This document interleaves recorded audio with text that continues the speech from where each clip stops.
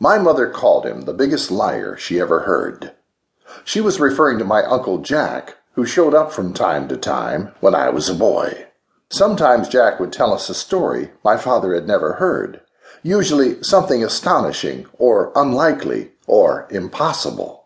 Jack never stayed with us, partly because our post-war duplex didn't have enough room for him, but mostly because, to my mother, there wouldn't have been room enough for Jack if we owned a mansion. Jack told us the story about his leaving home. He said, "When I completed the 8th grade, I knew I wasn't going to work on the river like my father, or in the steel mills like my uncles, or on the Pennsylvania Railroad like my mother's people. I got myself a ticket on a boat going down the Ohio River and up the Mississippi to St. Louis. It was a time when people still went west to carve out a life. It was 1894.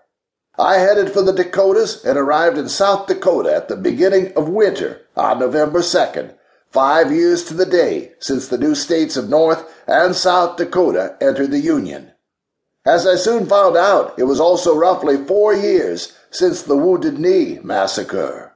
When I arrived in Pierre, citizens were still speaking proudly of the work of the U.S. 7th Cavalry in the battle, as they called it.